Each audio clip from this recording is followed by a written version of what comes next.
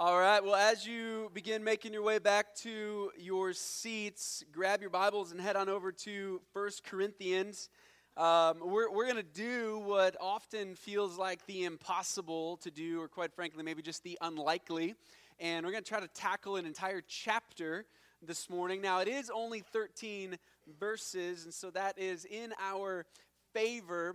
But what it is that Paul begins to write about in 1 Corinthians chapter 8 is a completely different topic than the one that we have been looking at over the last several weeks. 1 Corinthians chapter 7 was all about marriage, and it was him addressing the very different groups of people, kind of subsets of people that were within that local church that would have found themselves in different circumstances as it relates to marriage. He writes to those that are married and has instructions for them as husband and wife and gives them instruction as to what they are to do. He kind of, in almost like a drive-by fashion, writes to singles in verses 7, 8, and 9 of chapter 7, but then comes back later and gives much greater explanation as to what his instructions are. But along the way, he writes to those who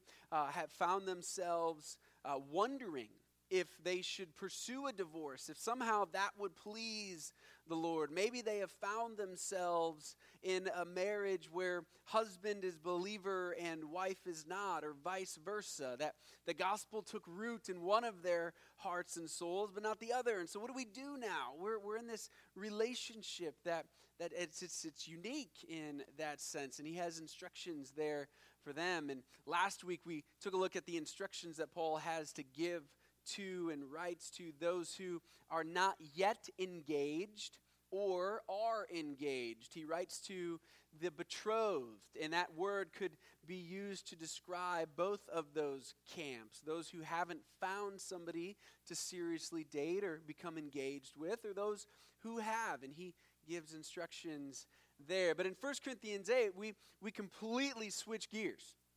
And it's no longer about the relationships between a husband and a wife, and however you might find yourself in that scenario or in that relationship, whether you are married or you're looking to be married or you just desire to be married, but you haven't found that individual yet. We kind of step away from that, and he begins to now address issues that the church would have struggled with and did struggle with collectively.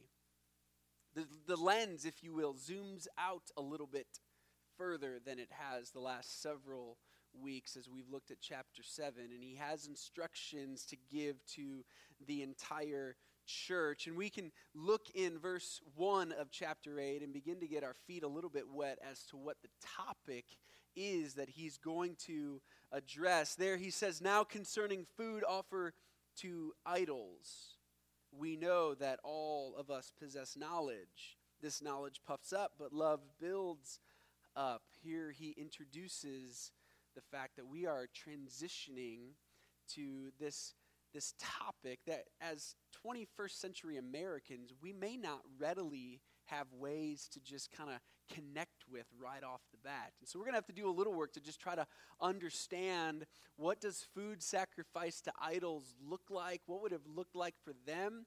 How does that in principle connect to us? Because as God's word is timeless, he wrote it to the Corinthians through the Apostle Paul, but he certainly wrote it for us as well. And so there's principles here that we are to glean and apply, even though there may not be a temple in Waynesboro that food is being sacrificed to. There's some things there. I think we'll see how these principles come to life as we get into the text. But before we go any further, let's spend just some time in prayer and just invite God to come and meet with us and help us understand his word as we look at it. Would you join me? Well, and God, to that end, we pray now and ask that you would give us ears to hear, that you would give us eyes to see, that our hearing wouldn't be dull, that our eyesight wouldn't be dim. God, we pray that you would help us to understand what it is that you have said through the Apostle Paul, how the Corinthian church would have heard it, how it would have been just what they have and would have needed, but how also this morning you thought of us. And it's what we need. And so, God, we pray that you would help us to understand what it is that you have written,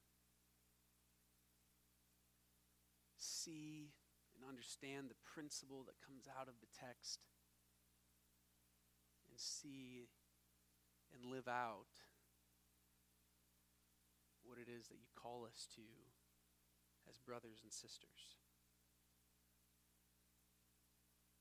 And so, God, we pray for those things, and we pray that you would be active among us by your Spirit this morning.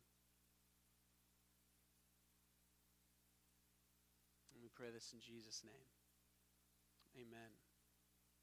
Well, let's go back to the text, and let's just read verses 1 to 3 here together briefly, and then I want to just kind of think through temple worship in first century Corinth together.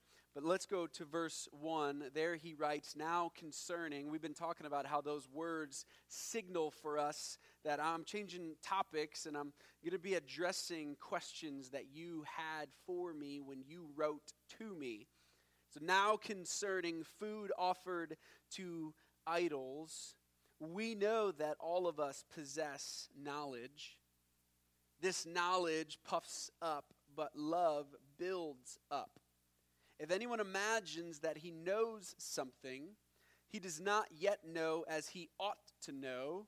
But if anyone loves God, he is known by God. Now, there's a few things happening there, and depending on your translation, you're going to see some of the statements in verses 1, 2, and 3 in quotations. The translation that I have has the phrase, all of us possess knowledge, in quotations. Presumably, Paul is referencing something that they had written to him. You perhaps have the word knowledge right next to that at the end of chapter 1 being quoted as well. This knowledge puffs up. Paul's used the word puff before. It's been translated arrogant in other places in 1 Corinthians as we've gone along the way. And what he is doing, he's identifying part of the issue that is in question for this church, and it surrounds food offered to idols. One scholar that I was studying this past week gave this helpful summary, which I found to be very helpful, and it was this: Greeks and Romans were polytheistic people, and they were also polydemonistic people. So what do I mean by that? They believed there were many gods, and they believed that there were many evil spirits. Okay, so just think of Greek mythology. I mean, this is the culture that we're studying. This is the Corinthian culture, Greek mythology, all of the different gods that would have been represented in Greek mythology. But it wasn't just gods. They also believed there was many evil spirits as well. And they actually believed that evil spirits would try and invade human beings by attaching themselves to food before it was eaten. And that the spirits could only be removed by the food being sacrificed to a god. So you can begin to understand maybe how these things interplayed with themselves a little bit. They didn't want to be possessed by evil spirits. And there was this belief that those evil spirits attached themselves in some form and somehow to the food that they were eating. And so to somehow rid the food they were eating of the evil spirits that wanted to invade them, that food had to be sacrificed to one of the many gods that they would have worshipped as well. And in the process of the sacrificing and offering of the food to the idols, the god would step in and he would remove the evil spirits, and the food would become safe to consume. Well, you can imagine that this would have happened in a temple. And as we've looked at very briefly as we began this series, there are still the ruins of temples in ancient Corinth. The Temple of Apollos is one of the massive ones that you can still visit today and find the pillars of. And temple worship was central to the Corinthian life. And it's part of why what Paul has to say about the church collectively and believers individually being the temple of the Holy Spirit is such a radical thing to consider. Because the temple is where you went to go worship. The temple is where you went to somehow appease the God you didn't want to be or have angry with you. And Paul says, no, actually, the one true God dwells in you. You don't have to go and somehow appease him and divert his anger. He is for you. He is not against you because you've placed your faith and trust in Jesus Christ. Temple worship was central to the Corinthian lifestyle, and there was three main contexts in which this food sacrifice to idols would have happened or occurred in. Paul's going to address two out of the three here in the book of 1 Corinthians. We'll actually get to the second one when we get to the end of chapter 10. But the first context would have been celebrations held in dining halls that would have been a part of these pagan temples. And so what would have happened, there would have been some type of animal or grain or whatever the food item may have been. It was not just animals. It kind of was everything that would have been consumed. It would have been sacrificed, the animal perhaps coming live and having itself sacrificed there. There would have been certain parts of the animal placed on an altar that would have been burned, but then the rest of the animal would have been consumed, and there would have been these feasts that occurred. And they would have been in the temple structure itself. The grains or the breads or the other things that would have been eaten would have happened similarly, and this would have taken place there. There would have been a dinner party of sorts. The second context in where food could have been sacrificed or offered to idols would have been perhaps in the private homes of individuals. And this is what Paul's going to get at in chapter 10 towards the end, where it could have been you being invited over for dinner to somebody's house, and they have some type of idol there in their home, and there's some type of ritualistic offering given to that idol. As I was thinking through this week, one of the first things that popped into my mind is when I've been in different Chinese restaurants, and somewhere there's a Buddha. I found myself going, okay, how does that affect and kind of pull into that? We'll unpack that when we get to chapter 10 together. But that would have been a second context in which this would have happened. And the third, which Paul actually will talk about as well, would have been food sold in the marketplace, the meat market, if you will. And how that would have come about is this. You would have had the cow, for example, sacrificed in the temple. There would have been a dinner celebration that night for the parts of the cow that were not placed on the altar and sacrificed as a burnt offering. But whatever was not eaten by those in attendance of the dinner party would have been taken to the meat market. And it would have just been sold as part of the marketplace that would have taken place there. So there's three kind of different ways that this could have come about. It's the first of those three that Paul's addressing specifically in chapter 8. He's specifically addressing the idea of a pagan dinner party taking place in a temple and how believers are to engage then in that.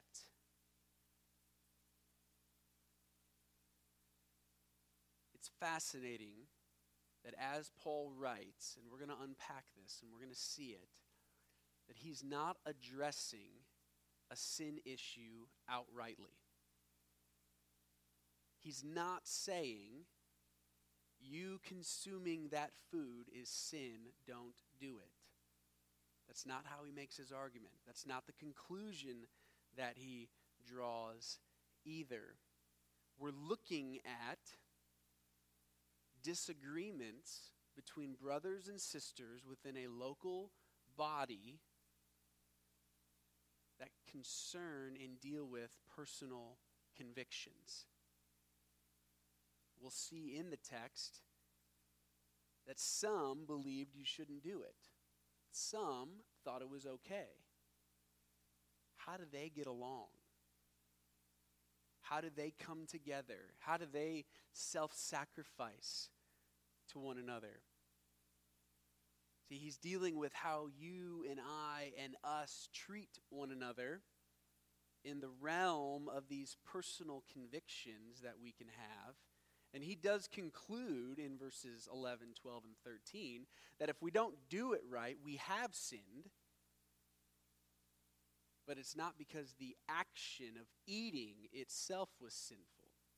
So let me try to give you some other examples that I just thought of over this past week that I think could kind of principally fit what Paul is identifying here, even though food is his specific example. What do you do about work on Sunday? There was a time in our culture where Sunday was called Sabbath day. And I mean, this is going back a few decades perhaps, but you didn't do certain things on a Sunday because it was the Sabbath day, and there would have been people that had just different disagreements about that. So just even how some of that worked itself out was, do you go out to eat after church on a Sunday? And what do you do with this individual in your church believes that Sunday is the Sabbath day? It's not for going out to a restaurant, but this individual does believe that it's okay to go out to a restaurant on Sunday. How did they end up getting along? What do they do with one another? What about playing golf on a Sunday? All right, these are certain examples. Actually, the eating and the golfing on a Sunday are ones that I kind of experienced personally as a teenager. Just that reality that there were people in our church that believed that you didn't go out to dinner on a Sunday, you wouldn't find yourself on a golf course on Sunday. Sunday was the day that you went to church and you went home and you just kind of found the lazy boy and you sat there and you rested. And that's just what you did. And there were others that, no, we can go to Applebee's and we can go play around a 9 and we can do that.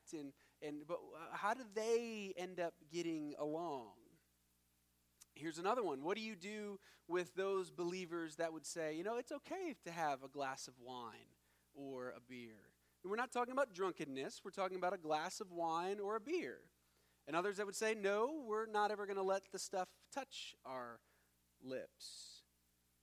What about dancing? That's another one that comes to mind as well. How do believers agree on dancing? Going to movie theaters, listening to secular music, listening to music with drums. I'll share an illustration for you here at the end, kind of how I had to process through some of this stuff within the last 10 years for a ministry team I was leading that dealt with music and drums. What do you do there?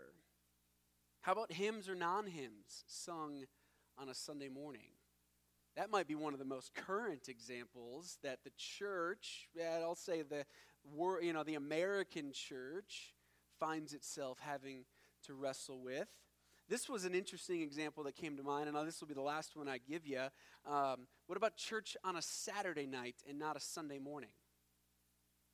It's one I thought of here this morning, and what brought it to mind was some good friends of mine, probably 7 or 8 years ago now, because it was a couple years before we moved. They planted a church and did so beginning with a 7 p.m. Saturday night service. And it was interesting because there were some in the community of Warsaw that didn't actually think it was a church because they didn't meet on Sunday mornings. And they actually said that. And then when the church transitioned to a Sunday morning service, it's like they gained credibility and status and became a church overnight when they stopped meeting on Saturday nights and began meeting on Sunday mornings. And it's just personal convictions. And it's not wrong if somebody meets on a Saturday night. It's not wrong if you're a Sunday morning only person You wouldn't be caught dead in the church on a Saturday night because we go on Sunday morning. Those things aren't wrong. But when there is a disagreement over these preference issues, how do believers get along? How do they engage that? Well, those are the principles that we'll see play out. So let's just kind of break down here the chapter together. In verses 1 to 3, Paul's going to say that love is greater than knowledge. Love is greater than knowledge. Verses 4 to 8, he goes and makes the point that food is just food.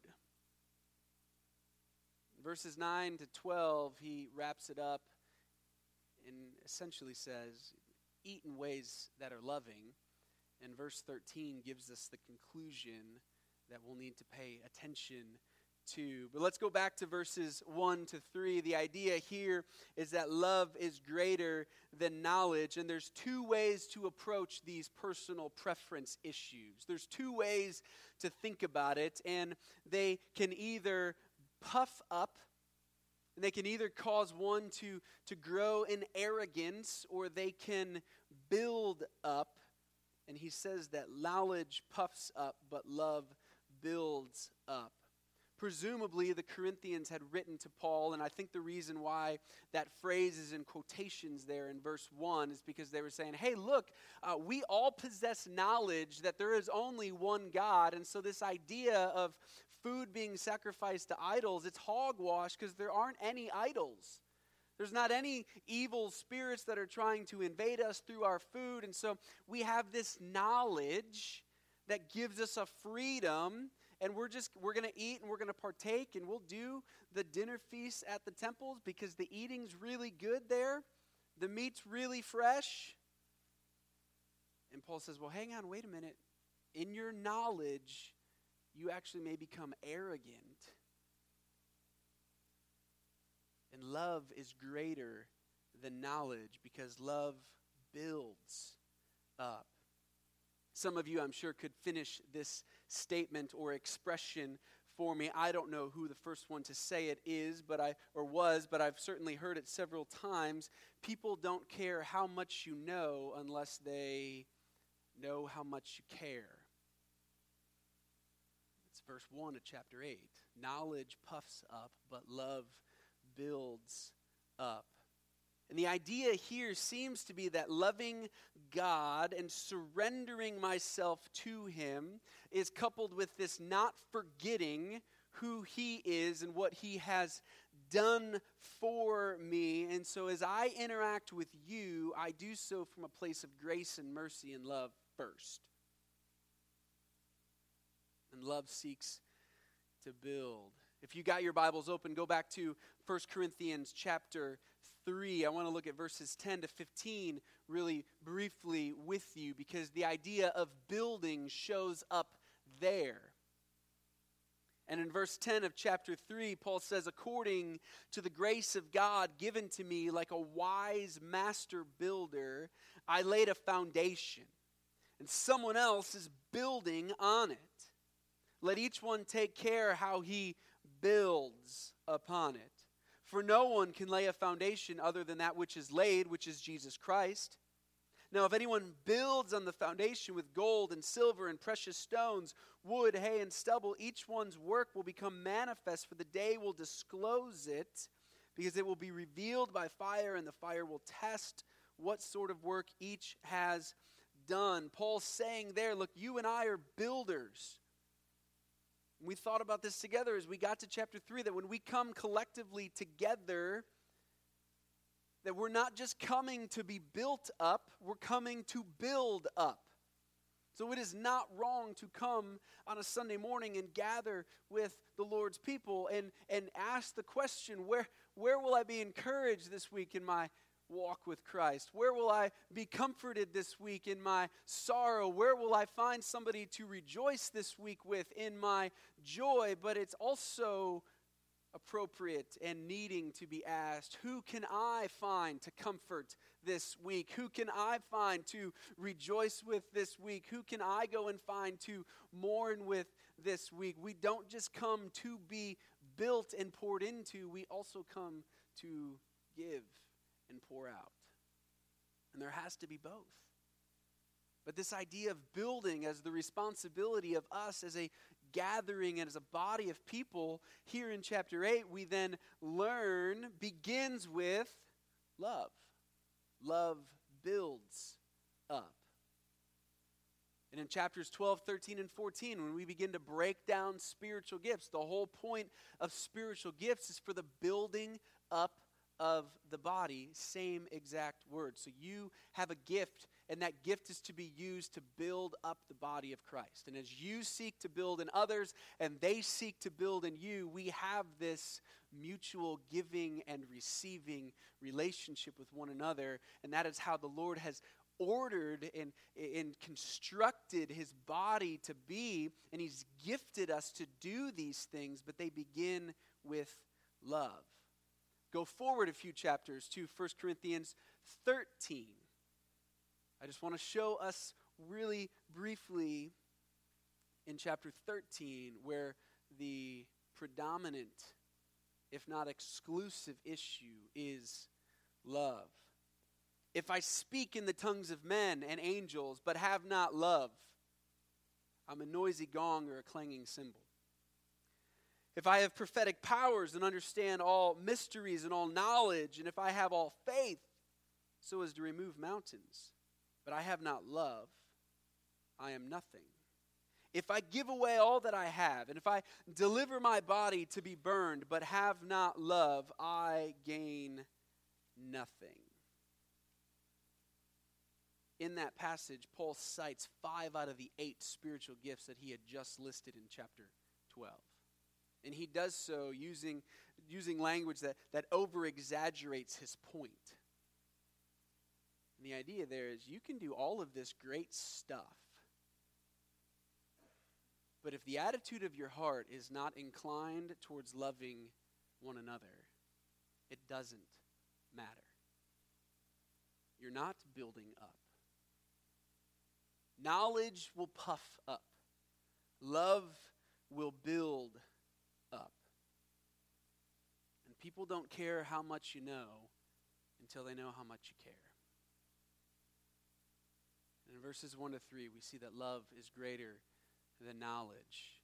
In verses 4 to 8, Paul works through and teases out the idea that you're right, this food is just food. And what kind of astounds me in this set of verses here is that he agrees theologically with the church. He says, yeah, you guys, you nailed the theology of your point.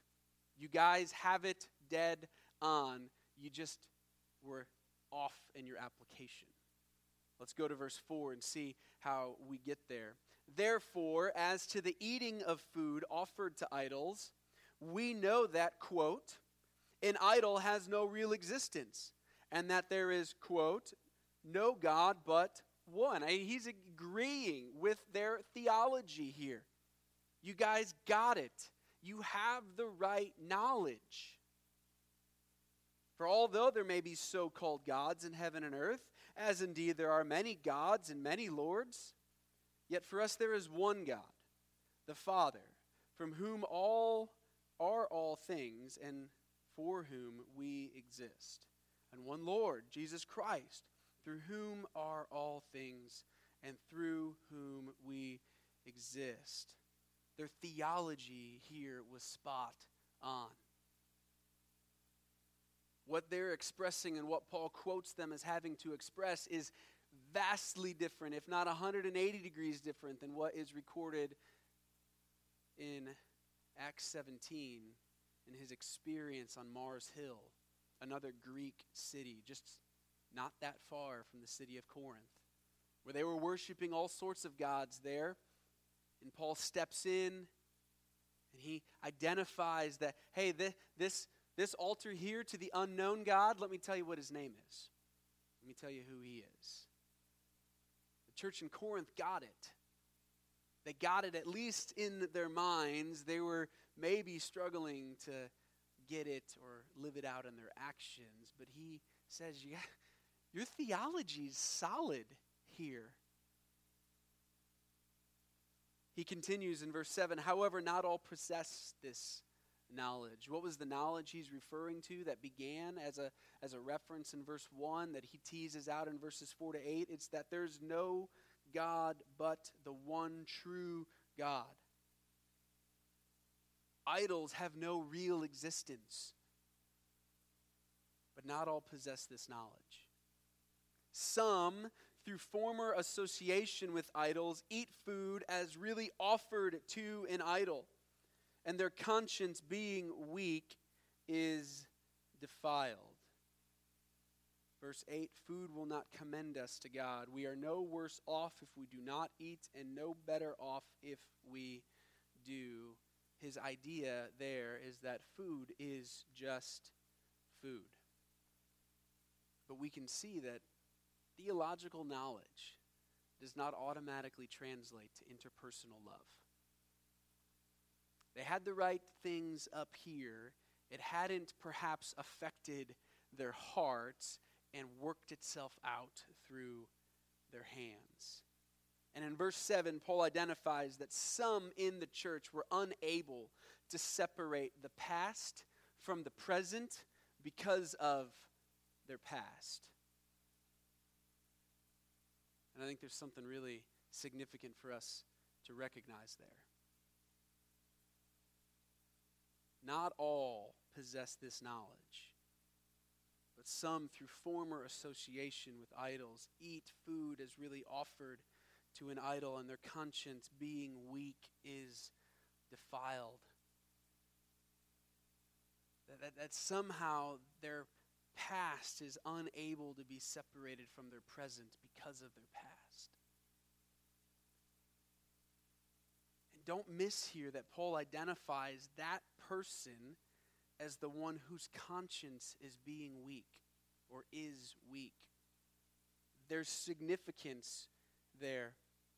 He says, look, they don't fully understand this knowledge that is true, that idols are worthless, and that there is only one God, and that the food you eat, it doesn't matter. It doesn't commend you to God. It doesn't hurt you if you don't eat it. The food's just food. You guys are right.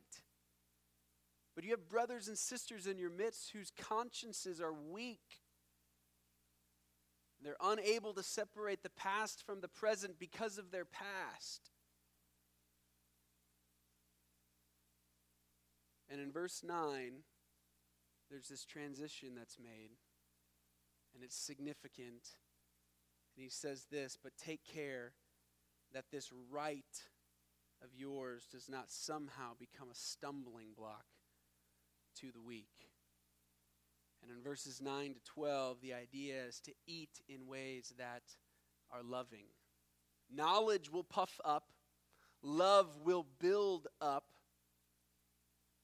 You might be spot on in your theology, but if it hasn't penetrated your heart and worked itself out through your hands, you may be wounding the consciences of those who are weak. They may become defiled. Here's the big idea.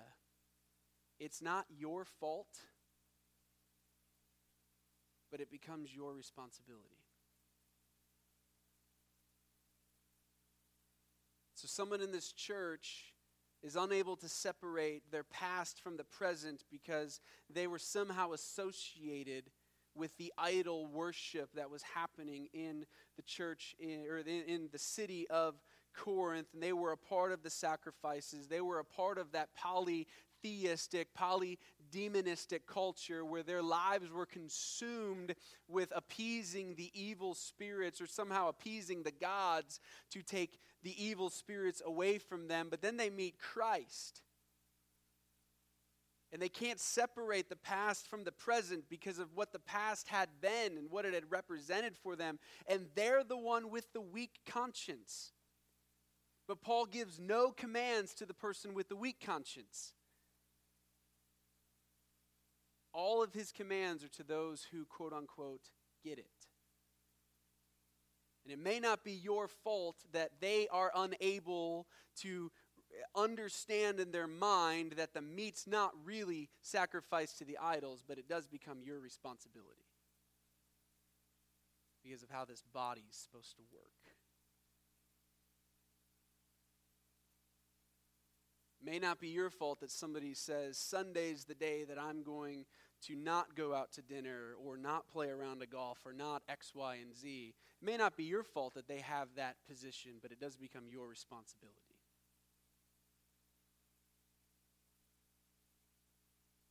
See, the issue, and this is kind of where we fall in and under the principle, it's not the specific activity that we're engaging in. It's not just related and limited to food.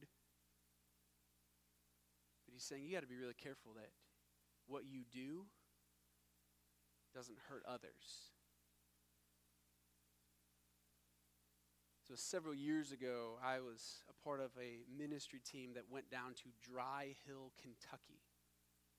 Dry Hill, Kentucky is in, I believe it's Hyden County, Kentucky. That county is the third poorest county in all of America. And Carrie grew up going to the Victory Mountain Grace Brethren Chapel as a student. Her dad would lead the youth group down and go down to trips. And when I interned at their church over in Willow Street, I went on that trip and visited for the first time. And then as a youth pastor, took my youth group back a few times. And we went down there. And the pastor, who is now since retired, is a tremendous man. And if there's a harder place to work in our fellowship, I do not know of it. This man worked tirelessly and served tirelessly and loved tirelessly the people in his community. But he had some convictions about music. And they were specific convictions about music. You could not play anything that had a beat on 2 and 4 because that was the devil's rhythm. Everything had to be played on 1 and 3.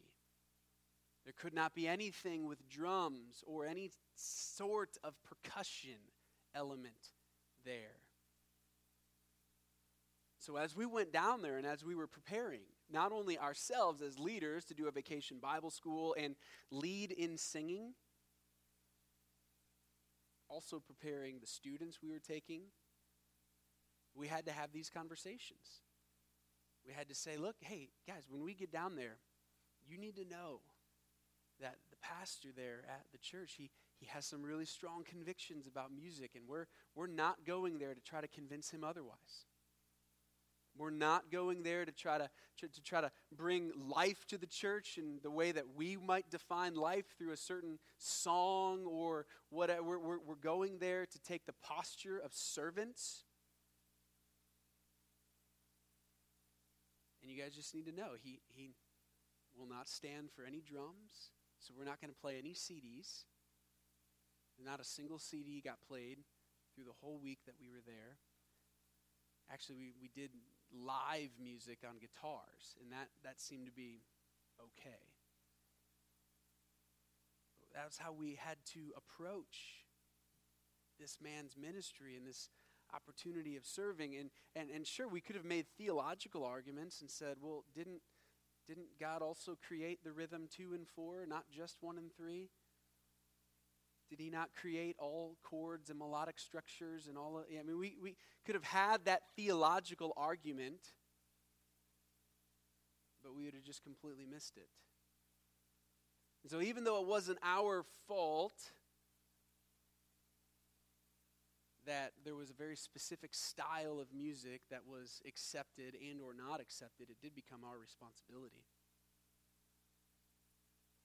And as a leader and as the students who went, we bore that responsibility of not offending that brother, his wife, those church members that would have been around. And it's not even something we had to agree with. It's just something we had to defer to.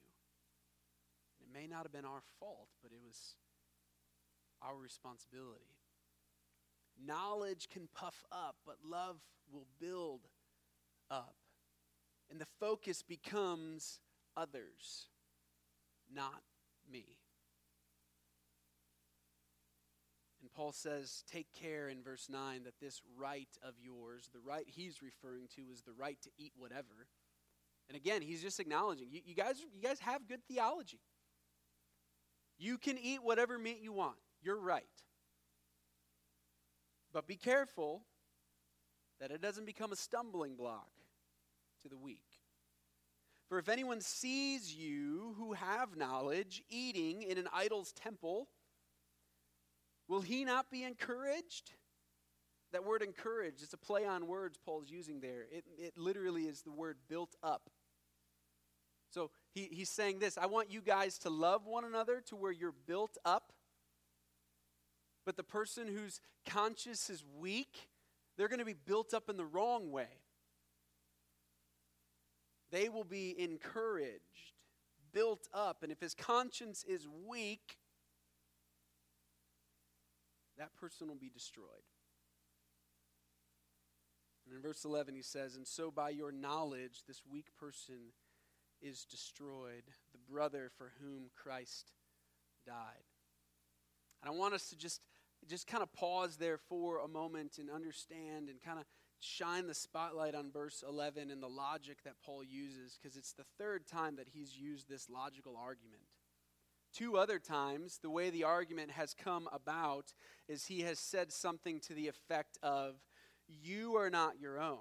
You were bought with a price. Therefore, glorify God in your body. At least two times thus far in the book of 1 Corinthians, he has made that point. Jesus died for you. Jesus paid it all. All to him you owe. You're not your own. You were bought with a price. Honor and glorify God in your body. But here he uses that same argument, but applies it to how we're to think of each other. And he says this, and so by your knowledge, the weak person is destroyed, the brother from whom Christ died. They've been bought with a price. Your actions matter to them. And he continues in verse 12, thus sinning against your brothers and wounding their conscience when it is weak, you sin against Christ. The focus becomes others, not just me. And it may not have been my fault they are unable to not eat food or certain foods or on certain days of the week, or whatever it may be, whatever the details are, it does become my responsibility.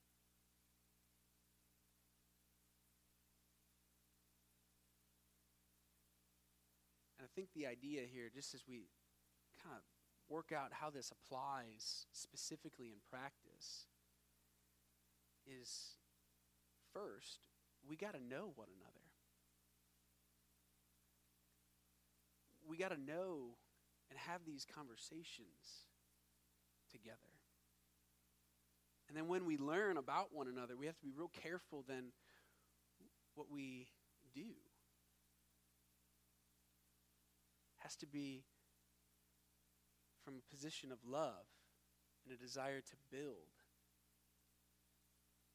And in verse 13, Paul concludes what he's been communicating about how this love is to build. And quite frankly, this is the most difficult verse in the entire text. And he says, therefore, if food makes my brother stumble, I will never eat meat, lest I make my brother stumble. There's a rub there. Because Paul is saying, I'm willing to never eat meat again if it causes that person harm.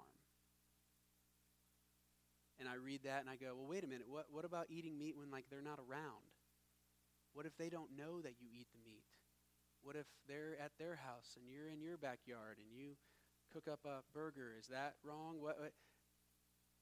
He doesn't give wiggle room. He just makes this blanket statement. If food is going to make my brother stumble or my sister stumble, I will never do it again. And the point and the emphasis there, I think, is to remind us of this type of self-sacrificing love that actually does build. or it is one that surrenders my rights for your benefit. So how does this apply specifically to us? You're going to have to work that one out with the Holy Spirit. There's a lot of different ways, as we just even outlined in the very beginning. There's 8 or 9 different ways that this kind of can hit principally in a lot of different areas in our lives. But he doesn't give wiggle room. He doesn't let himself or even the Corinthian church off the hook. If my eating meat causes them to stumble, I will never eat meat again. That is the self-sacrificing love that builds up, that he is calling us to. It's the type of self-sacrificing love that Jesus came and lived with and loved with and taught his disciples to live with and love with. It's the type of self-sacrificing love that we're called today to live with and love with. Let's pray. God, we pray that you'd help us to do that. There's a love expressed there. There's a conclusion expressed there. There's a surrendering of personal autonomy expressed there that I know, at least in my own mind, I find myself uncomfortable with. I find myself kind of chafing against because I'm selfish. And far too often, the default position of me puts the priority on me. And here your word says, no, the priority is to be placed on them. And that we're to love one another with a love that builds up.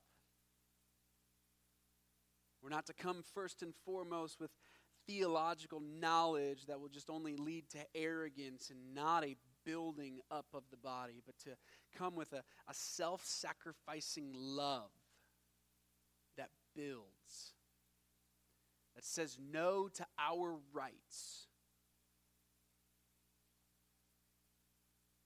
and does everything it can to strengthen and encourage our brothers and sisters.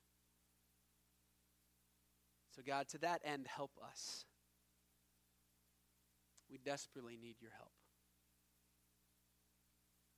And we pray this in Jesus' name. Amen.